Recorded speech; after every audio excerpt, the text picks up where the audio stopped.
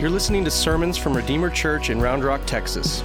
Redeemer is a gospel-centered, missional family learning and living the way of Jesus in the suburbs of Austin.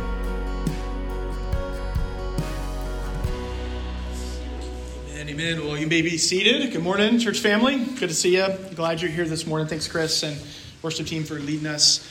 If you're a guest with us, I want to welcome you. My name is Jordan. I'm one of our pastors here at Redeemer. I get to serve us in vision and preaching, and it is such an honor and a privilege to get to gather together with the church week by week. And so I'm so glad that you're here. I want to welcome those. I know we got a lot of people online this morning, so I want to say hi to you. If you can hear me, I think we might have been having some issues with that, but maybe that's fixed. So if you can hear me, hey to you. Glad you're here. If you have a Bible, open to Acts chapter 2. Acts chapter 2. We're beginning the new year by considering our relationship with the church, which is maybe kind of an odd thing to think about, but we often talk about our relationship with God.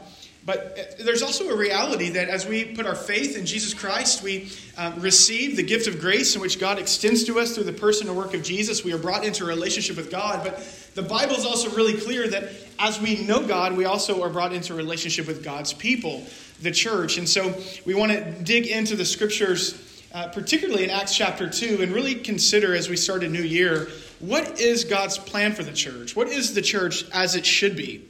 In fact, the Bible gives us several images to help us understand our relationship to the local church. The Bible tells us that the church is Jesus' bride, and Jesus loves the church, loves his bride, and so we are to love the church. The Bible tells us that the church is Jesus' body, in which Christ is the head and fills all in all, and that we are the parts, that we are members. We are independently members of one another. We're interconnected and interdependent and belong to one another. The Bible tells us in 1 Peter chapter 2, we get this kind of cool image where Peter says the church is like a living temple in which we are individual stones. He says living stones, and we've been mortared together by the blood of Christ to make a living temple in which God's presence dwells among us. We make God known in the world like a living temple. The church, the Bible is clear, is important to Jesus.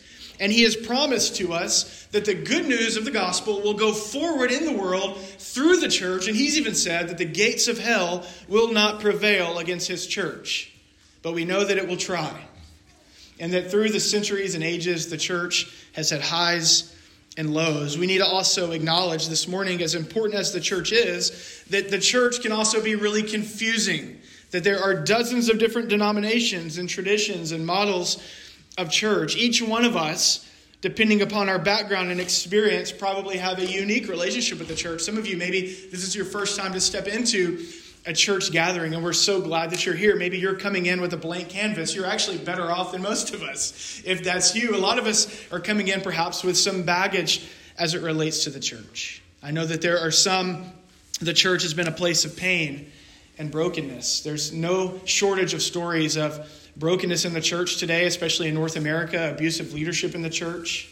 But for others of you, the church has been a beautiful place, a place of belonging, and a place of healing, and a place of where you found grace, and you found more of the living God. And so it's important that we acknowledge these things, and that we even take some time to think about what is the church and how should it function, because Jesus has died for us. Jesus has risen for us. Jesus has given his Spirit to us. Jesus has tasked us with his mission in the world until he comes again, bringing the fullness of the kingdom. We are to be his church. We are to be his church as it should be. And that's exactly what we're exploring in this series, going back to where it all began in Jerusalem, in Acts chapter 2, where we're given what Michael Goheen calls the blueprint for the church in all times, in all places. And so far, as we've been examining this blueprint in Acts 2, 42 through 47, here's what we've seen. We've seen that first and foremost, the blueprint tells us that the church ought to be devoted to the apostles' teaching. It says they were devoted. They were given over to the apostles' teaching. What does that mean? Well, we talked about that. It basically means the apostles were teaching them about the work and the ways of Jesus. The work, the event of the gospel, what Jesus really did. He really lived, and he really died, and he really rose again, and he really appeared to them, and he really ascended into heaven, that God has done something. God is offering us something in the event of the gospel, in the work of Christ. It also means that because of the work of Christ, there's new life offered to us, salvation. And we are to learn the ways of Christ. We're to learn and live the ways of Christ. So we're devoted to the apostles' teaching. We are centered on the gospel of Jesus Christ. That's step one of the blueprint.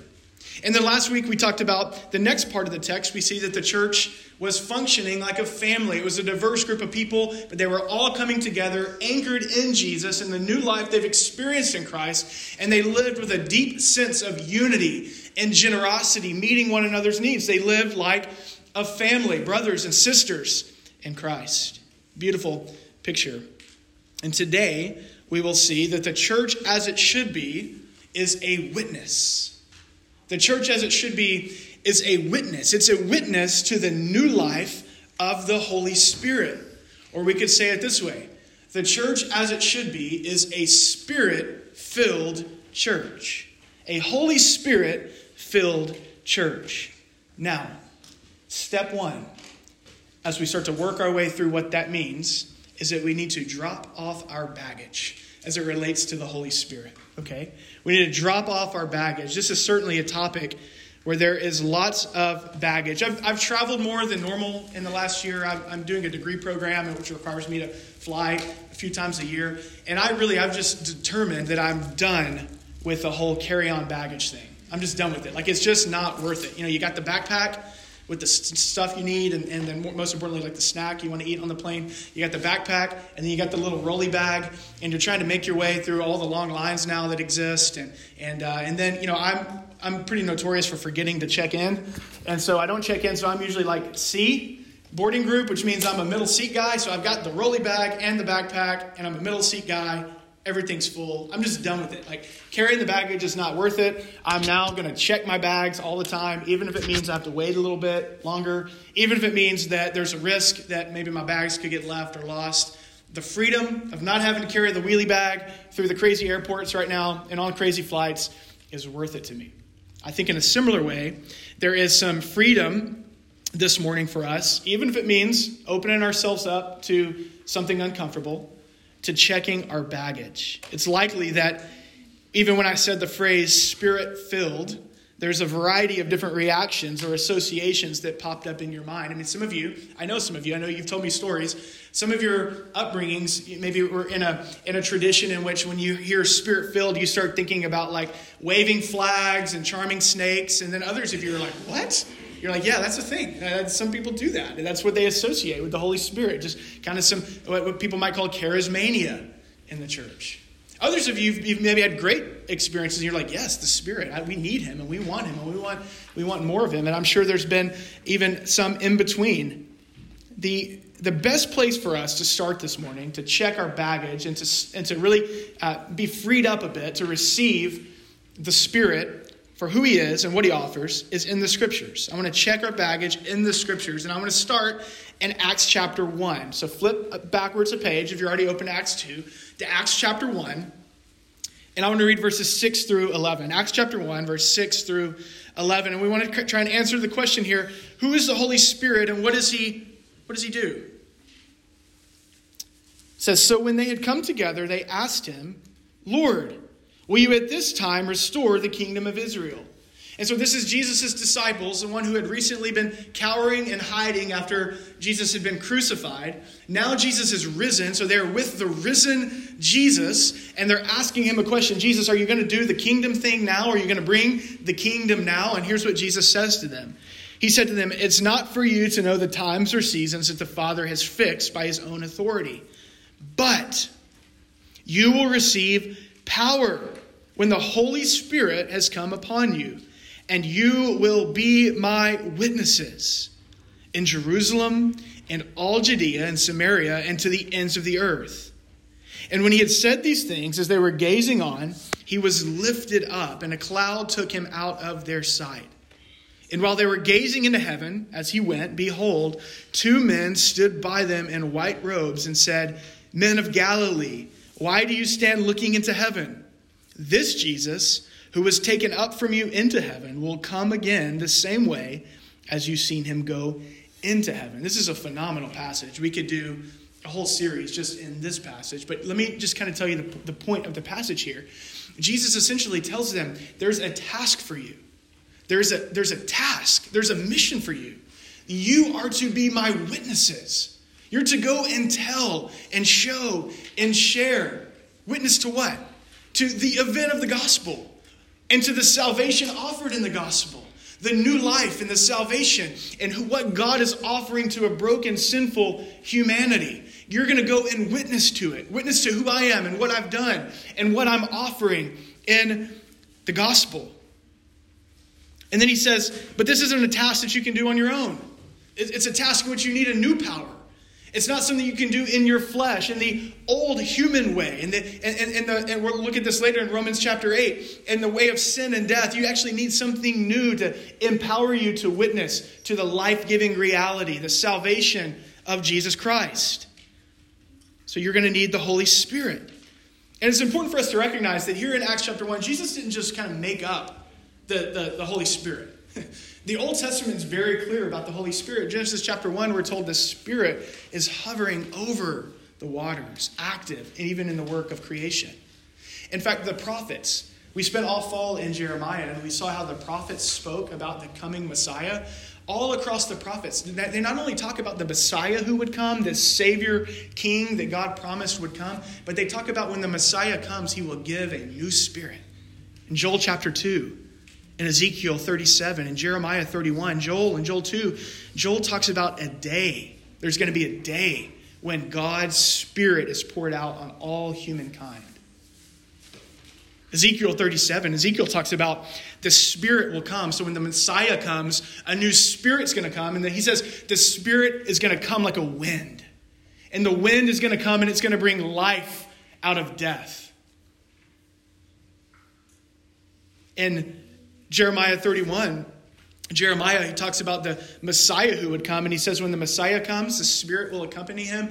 And the Spirit will bring about new hearts. In other words, he says old hearts that were bent away from God. Now the Spirit is going to produce a flesh in our hearts that actually bends us toward God. That helps us love God and want to know God. The Spirit's going to be this drawing agent. In fact, both in the Hebrew and the Greek, in the Hebrew the word ruach, and in the Greek the word pneuma, the literal word in your Bible, either Old Testament or New Testament, when you see Spirit, talking about the Spirit of God, it's literally the word wind. I want you to think about that for a second. We've had some windy days, haven't we? And this was helpful for me. Yesterday, stuff was getting blown all over the yard, and we're walking out of a basketball game, and we're getting blown across the parking lot, and I'm like, this is helpful. Thank you, Lord. This is going to be good for my sermon tomorrow. I want you to think about the wind and its most basic meaning, wind. Think about it. We can see it. We can't see it, but we can feel it, right? It can blow gently, a refreshing, cooling wind that can blow gently, or it can gust. And it can bend trees and blow basketball goals over in the driveway, right? And its most basic meaning. We'll come back to this in a minute, but it should help us understand the activity of the Spirit. We can't see it, but we can feel it. We can't see it, but we can see what it does. We can see what it produces. We can see how it gently blows the leaves in the tree, or it breaks and snaps off branches. And so we're told there's a task. The task is to be Jesus' witnesses. We're told the task can't be done without the Holy Spirit, whom Jesus promises, whom the prophets spoke about. Now fast forward to Acts chapter 2. Flip over or look over in Acts chapter 2, verses 1 through 11. So it said, when the day of Pentecost arrived, so there's that word day. Remember, Joel talked about a day in which the Spirit would be poured out. When the day of Pentecost arrived, they were all together in one place, talking about the disciples. They're waiting as Jesus told them to do. And suddenly there came from heaven a sound like a mighty rushing wind. Luke is no doubt connecting dots here to Ezekiel. And it filled the entire house where they were sitting. And it divided tongues as a fire appeared on them. By the way, in Ezekiel 37, not only does he talk about the Spirit coming with the Messiah, bringing the Spirit like a wind, but he also talks about wind and fire. So Luke is connecting dots here, no doubt. It says, tongues of fire appeared on them and rested on each one of them, and they were filled with the Holy Spirit. And they began to speak in other tongues. That literally means languages, as the Spirit gave them speech. So this is coming from the Spirit. The Spirit is giving them something to empower them for the task. The task was that they would be witnesses, tellers of Jesus and what he's done. Look at verse 5. Now there were dwelling in Jerusalem Jews, devout men from every nation under heaven. And at this sound, the multitudes came together, and they were bewildered because each one was hearing them, talking about the disciples, speak in his own language. And they were amazed and astonished, saying, are not all these who are speaking Galileans? And how is it that we hear each of us in our own native language? There were Parthians and Medes and Elamites and residents of Mesopotamia, Judea and Cappadocia, Pontus and Asia, Phrygia and Pamphylia, Egypt, and parts of Libya belonging to Cyrene, and visitors from Rome, both Jews and Gentiles, Cretans and Arabians. We hear them telling in our own language the mighty work of God. Do you see the task that Jesus has given? And do you see the empowerment of the Spirit for the task? Do you see the day of the Spirit being poured out? Now flip over to Acts chapter 2, 37 through 38. I want you to hear this. Remember, we're checking our baggage. Now, when they heard this, they were cut to the heart. Who's he talking about? Who's they? All of these people from all over the nations that are gathered in Jerusalem on this day, as they are hearing the works of God proclaimed in their own language in an astonishing way by these Galileans. It says the Spirit does something in them. So not only is the Spirit of God working through, empowering the apostles, but the Spirit is working amongst them. Look, they're cut to the heart. And they said to Peter and the rest of the apostles, brothers, what shall we do? And Peter said to them, repent and be baptized. In other words, he's saying, turn from your old ways and trust in Jesus, the Messiah, and then make that faith public through baptism. Every one of you, in the name of Jesus Christ, for the forgiveness of sins, and you will receive the gift of the Holy Spirit. Do you see it? Who is the Holy Spirit? It's the presence of God dwelling among us and within us. The presence of God awakening us to Jesus. What is he doing for people? Well, he's opening eyes. He's piercing their hearts. He's awakening faith. He's filling them upon faith. That's the promise, that upon faith in Jesus, you'll receive the gift of the Spirit. You'll be indwelt with the Spirit. The Spirit is awakening hearts and filling people and producing faith. And the Holy Spirit not only fills us, but produces and empowers new life in Christ. He leads us. He convicts us. He encourages us. He empowers us. For what? To what end? Leading us into the new life of Jesus. Making us witnesses. That's the point. That's the task. The Holy Spirit is not something or someone that we should be skeptical of. I heard someone say one time that some people aren't really sure what to do with the Holy Spirit. He's kind of like the drunk uncle of the Trinity. He's like, when he shows up, things get weird. Like there's some people that view it that way. The Holy Spirit is not someone or something that we should be skeptical of. The Holy Spirit is also not an experience that we should chase. Chasing these supernatural, spiritual experiences of the Holy Spirit. That's not who he is.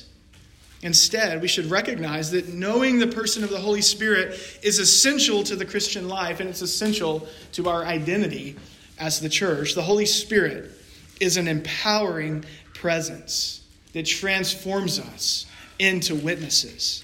Witnesses to the salvation and the new life given to us in Jesus. I want you to know that this isn't all the Holy Spirit does. The Holy Spirit also works to form us into a community. Now that we've maybe dropped some baggage with the Holy Spirit, let's flip over to Acts 2, 42 through 47. That's been our primary text in this series. And I want you to see how it is the Holy Spirit who is forming and fueling the church as a worship community. Acts 2, 42 through 47. And they devoted themselves to the apostles' teaching and the fellowship and to the breaking of bread and prayers. And all came upon every soul, and many wonders and signs were being done through the apostles. And all who believed were together and had all things in common. They were selling their possessions and belongings. They were distributing the proceeds to all as any had need. And day by day, attending the temple together, breaking bread in their homes, they received their food with glad and generous hearts, praising God and having favor with all the people. And the Lord added to their number day by day those who were being saved. I want you to know that it is the person and work of the Holy Spirit that is fueling all of this. It is the Holy Spirit who is the wind in the sails of this new community. It is the Holy Spirit that is bringing this diverse group of people together and producing unity around Jesus Christ. It is the Holy Spirit that is fueling their devotion and hunger to learn more of Jesus, who he is and what he's done and what it means for their life. It is the Holy Spirit that is fueling their devotion to the fellowship. It is the Holy Spirit that is producing in them a generosity that would say, you have a need, I have resources, I will meet your need because we are family in Christ. We exist to be a community that is a witness to the resurrection of Jesus. It is the Holy Spirit that is fueling their devotion to prayer, not to worry or anxiety, but to pray, to draw near to God. It is the Spirit that is fueling and forming this new church, this new community. And there are two specific things that I really want to point out in the text. The first is in verse 43. I want to talk about how the Spirit manifests itself in the church, in the new community. First is in verse 43. It says, all came upon every soul, and many wonders and signs were being done through the apostles. It's interesting. I want you to remember that Luke is writing a summary statement here in this text. Luke is giving us kind of the details, moment by moment, of what's happening in Acts. And then he zooms out at different points in the narrative. I think it's about 6 times. And he gives us a summary. And this is the first of those summaries, Acts 2, 42 through 47. We get another summary in Acts 4. We get another one at the end of chapter 6. But in this, remember, this is a summary. And so what he's doing is he's given us a concise snapshot of the many things that are taking place. And he wants us to know that the Holy Spirit's power is manifesting itself in some extraordinary ways. Okay? There are extraordinary manifestations of the Spirit's power in the church. In other words, what he's showing us is that in this first church, the wind is there and the wind is gusting. Okay? It is gusting in some powerful ways. Specifically, he says, the apostles were empowered to do miraculous signs and wonders. That word signs, it literally means proofs. Proofs. They are doing things that are proving that Jesus is risen and alive. Okay? He didn't tell us what those things are that they're doing. Kind of leaves it for us to fill in the blank with our own imagination. But there are some signs that are happening that are proving what they're preaching. That Jesus is risen and that he's the Messiah. And that you should submit yourself, surrender yourself to him and receive his forgiveness and receive his grace. It also tells us that they are doing wonders. That word wonders, it literally means that there is kind of a transcendent moments, transcendent things that are happening. Or in other words, there are marvel moments. There are moments that are causing people to marvel. Let me just give you layman's translation for verse 43. Okay, here it is. God was doing amazing things through them, and it was humbling people. That's literally what verse 43 means. Awe comes over them. Humility. They are humbled because God is doing amazing things. And they are proclaiming Jesus. Jesus is the reason. Jesus is the power. The Spirit is gusting among them. And it's pointing people to the life-giving reality of Jesus. These signs and wonders, they are opening people up, humbling people to hear and receive the good news of the gospel. And I want you to know, some of you are probably thinking, well, does the Spirit still work like that today? Maybe that's a question. I want you to know that I believe the Spirit still moves in ways like this today. I believe that the Spirit will gust. The wind will gust. That signs and wonders continue to happen even still today. And here's one thing that I think is an interesting thought. When you read the book of Acts, when you study the book of Acts, what you'll see is that there's always manifestations of the Spirit's power. These extraordinary workings of the Spirit, these gusts of the wind, whenever the gospel is breaking new ground. So like what we see here is we see the gospel is breaking ground in Jerusalem. And the Spirit is showing up in powerful ways, opening people up, humbling people to their need for Jesus.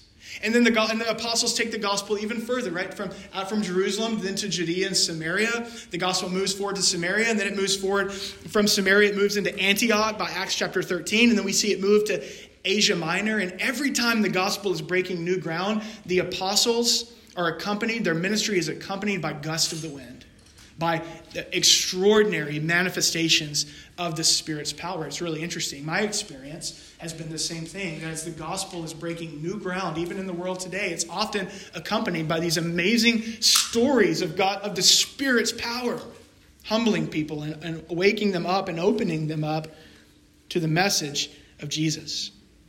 And so there are strong gusts of the Spirit's power producing awe and forming and fueling this community into a worshiping community, humbled and devoted to Jesus. And then I want to point your attention to verse 47 and verse 46 and 47.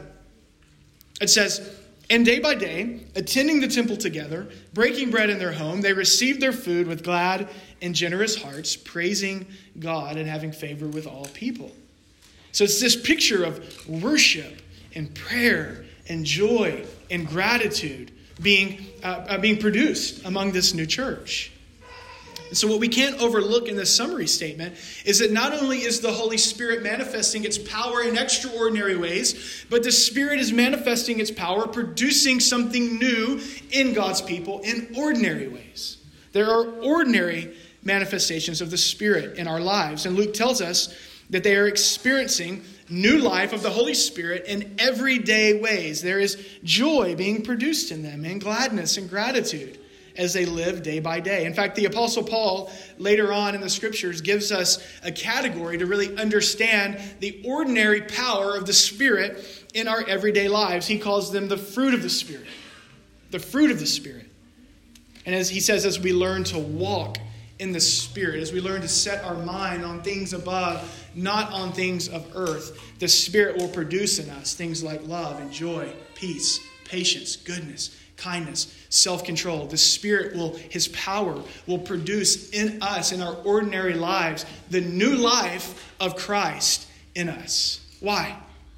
To help us, one, live into the new life of Jesus, and two, empower us to be a witness, to be light in a dark world, to have something that the world doesn't have. Why? We have Jesus and we have His Spirit. In fact, I want to just read to you from Romans chapter 8. In Romans chapter 8, verse 1 through 11, Paul is teaching a very basic, elementary understanding of the Spirit. And I want you to hear what he says as he explains the Holy Spirit. In verse 1, he says, "Therefore," so in light of what Jesus has done, "there is now no condemnation for those who are in Christ Jesus.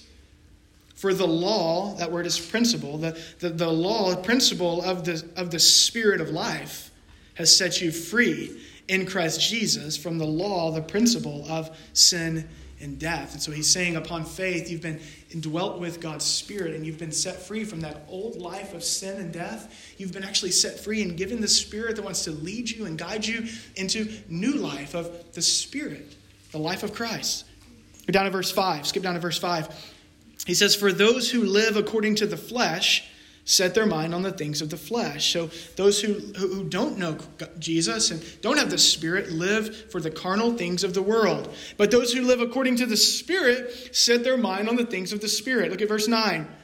"You, however, are not in the flesh, but in the Spirit, if in fact the Spirit of God dwells in you. Anyone who does not have the Spirit of Christ does not belong to him." Look at verse 11. "If the Spirit of Him who raised Jesus from the dead dwells in you, He who raised Christ from the dead will also give life to your human bodies through His Spirit who dwells in you." He's essentially saying the Spirit's purpose given to you is to produce the new life of Christ in you. What he's saying is because of what Jesus has done for you, the Holy Spirit is given to you as you walk by the Spirit to produce the fruit of the Spirit. The indwelling Spirit is working every day in ordinary ways to help you put off sin and bear the fruit of Christ. And we certainly see this happening among the first church in Acts chapter 2. The blueprint is clear. We cannot be Jesus' people apart from the empowering presence of the Holy Spirit in our lives and in our midst. We need the power and presence of the Spirit to manifest in our lives in ordinary ways. We need the Spirit to redirect us whenever we start to kind of go back into some of those old patterns and old ways of the flesh. We need the Spirit to bring peace to our hearts when we're troubled and anxious. We need the Spirit to convict us of sin. We need the Spirit in our ordinary everyday life to remind us that we should love our coworker, that we should love our boss, or that we shouldn't get too up in arms about a 10-year-old basketball game that you're coaching and that you lose, right? This is me yesterday. I need the Spirit. We need the Spirit to produce the new life of Christ in us in ordinary ways every day. And we need the Spirit to gust in our midst, to manifest among us, to humble us that we might worship Jesus and see him as most central in all things. Church, we need the Spirit to move across this room every time that we gather together, whether it's a breeze or a gust. We need the empowering presence of the Spirit to bear fruit in our everyday lives. We need more of him. We should want more of him. We should pray, fill us, Holy Spirit, fill us. But if we're going to pray that prayer, it requires that we ask what might be keeping us from more of the Holy Spirit. What might be keeping us from more of the Holy Spirit? Just my final point this morning. The Holy Spirit, we must realize, is a person. The Holy Spirit is the third person of a triune God. It's a person. And like any relationship, a relationship must be cultivated. And so I want to close this morning by us considering what it might look like to cultivate a relationship with the Holy Spirit. If we're going to be a Spirit-filled church that witnesses to Jesus' saving and life-giving power in our lives, we must cultivate a sensitivity to the Spirit's presence in us every day and amongst us as we gather corporately. A sensitivity to the Spirit's presence. I got 3 things for you here. How can we better cultivate a sensitivity to the Holy Spirit? The first is this. I just want to say this. Let us never assume the Spirit's presence when we gather. Like let's not just assume that the Spirit is going to fill us when we gather, but that we would actually pray week in, week out as we gather together. Spirit, Holy Spirit, come. Holy Spirit, fill us. Holy Spirit, meet us. Holy Spirit, give us your kind and tender presence. Stir up our affection for Jesus. Keep us from going through motions and doing religious activity. Warm our cold hearts. Holy Spirit, come. Let us not assume his presence when we gather. Number 2, let us learn to tune our ears to hear from him in our daily lives. I was thinking about this week as I was preparing for this message. I think the word that we need to come to terms with and even start to pray is yield. Holy Spirit, help me to yield to you in my daily life. I don't know about you, but I bet you're a lot like me, and that we tend to be pretty self-sufficient people, and we can go through our everyday life and just blow through our days and never once consider, Holy Spirit, what are you saying to me today? Holy Spirit, what opportunities are you giving me today? Holy Spirit, in what ways are you nudging me today? You know, there is a shyness to the Holy Spirit, and I mean that in the most honoring way, not in a disparaging way. There is a shyness to the Spirit, and it requires that we tune our ears and that we listen to the Spirit in our everyday life. We don't just blow through the yield signs that he puts up in front of us. And so Galatians chapter 5, verse 25 speaks to this. Paul basically says, if we live by the Spirit, in other words, if the life of Christ is produced in us by the Spirit, if we live by the Spirit, let us also, what does he say? Keep in step with the Spirit. That we learn to hear him and walk with him. Tune our ears to the Spirit in our daily lives. And then number 3, maybe most important, if we're going to cultivate a sensitivity to the Spirit in our lives and amongst us, let us be careful that we do not grieve or quench the Holy Spirit through willful sin. I want to just give you 2 verses of Scripture to chew on.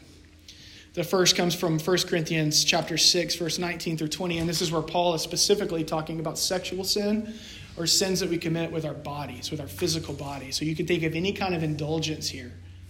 And he says this, he says, do you not know that your body is a temple of the Holy Spirit within you, whom you have from God?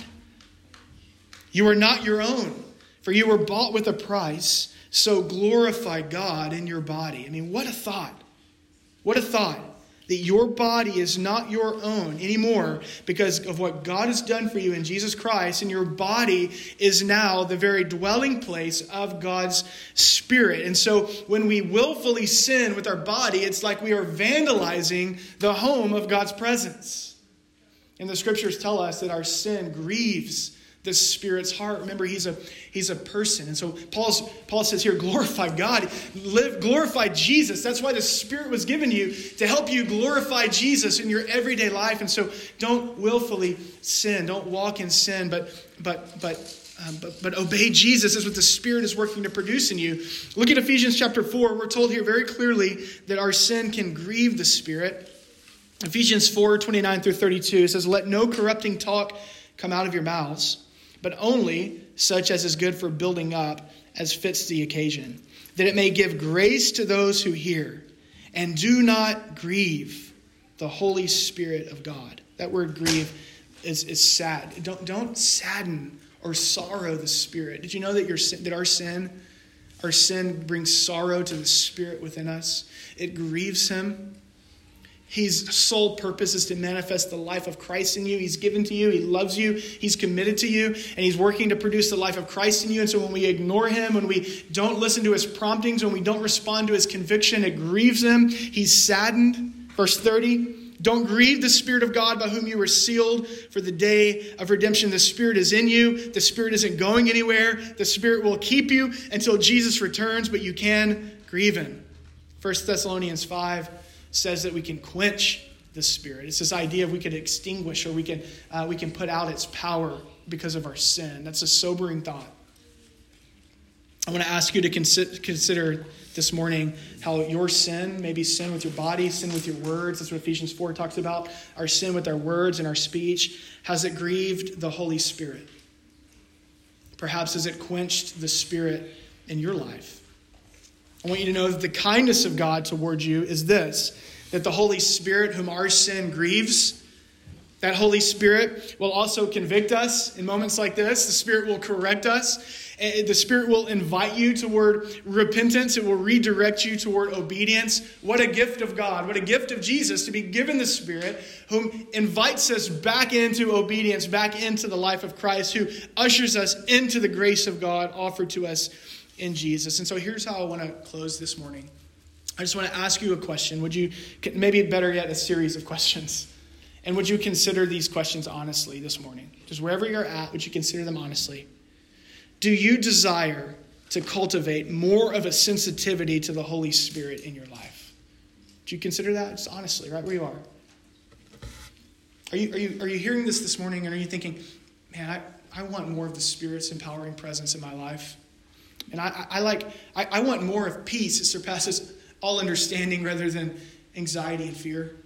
I want gifts of the Spirit. I want the Spirit to help me. There's a lot of things God's put in front of me, parenting, work, ministry, whatever it might be, that I just don't know if I can do it in my own strength. I need the Spirit to help me and to give me power to walk in a calling that he's given to me. Do you want to hear his voice? Are you just kind of like, I'm tired of my own thoughts. I'm tired of kind of being the Lord of my own life. I'm kind of making a mess of things. I need to hear the Spirit's leading in my life. Do you want more of that? I do.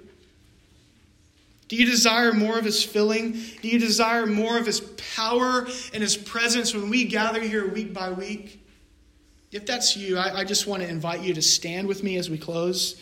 Just if you want more of the Spirit in your life, would you just stand with me as we close? I want to invite you to stand. I want to invite you to just open your hands like this, even just as a sign of being open to the Holy Spirit, to more of the Spirit in your life. Just open your hands like this, and I want to pray over us. Let's pray. Almighty God, Father, Son, Holy Spirit, we come to you now and we want more of you. We want more of your empowering, life-giving presence in our lives.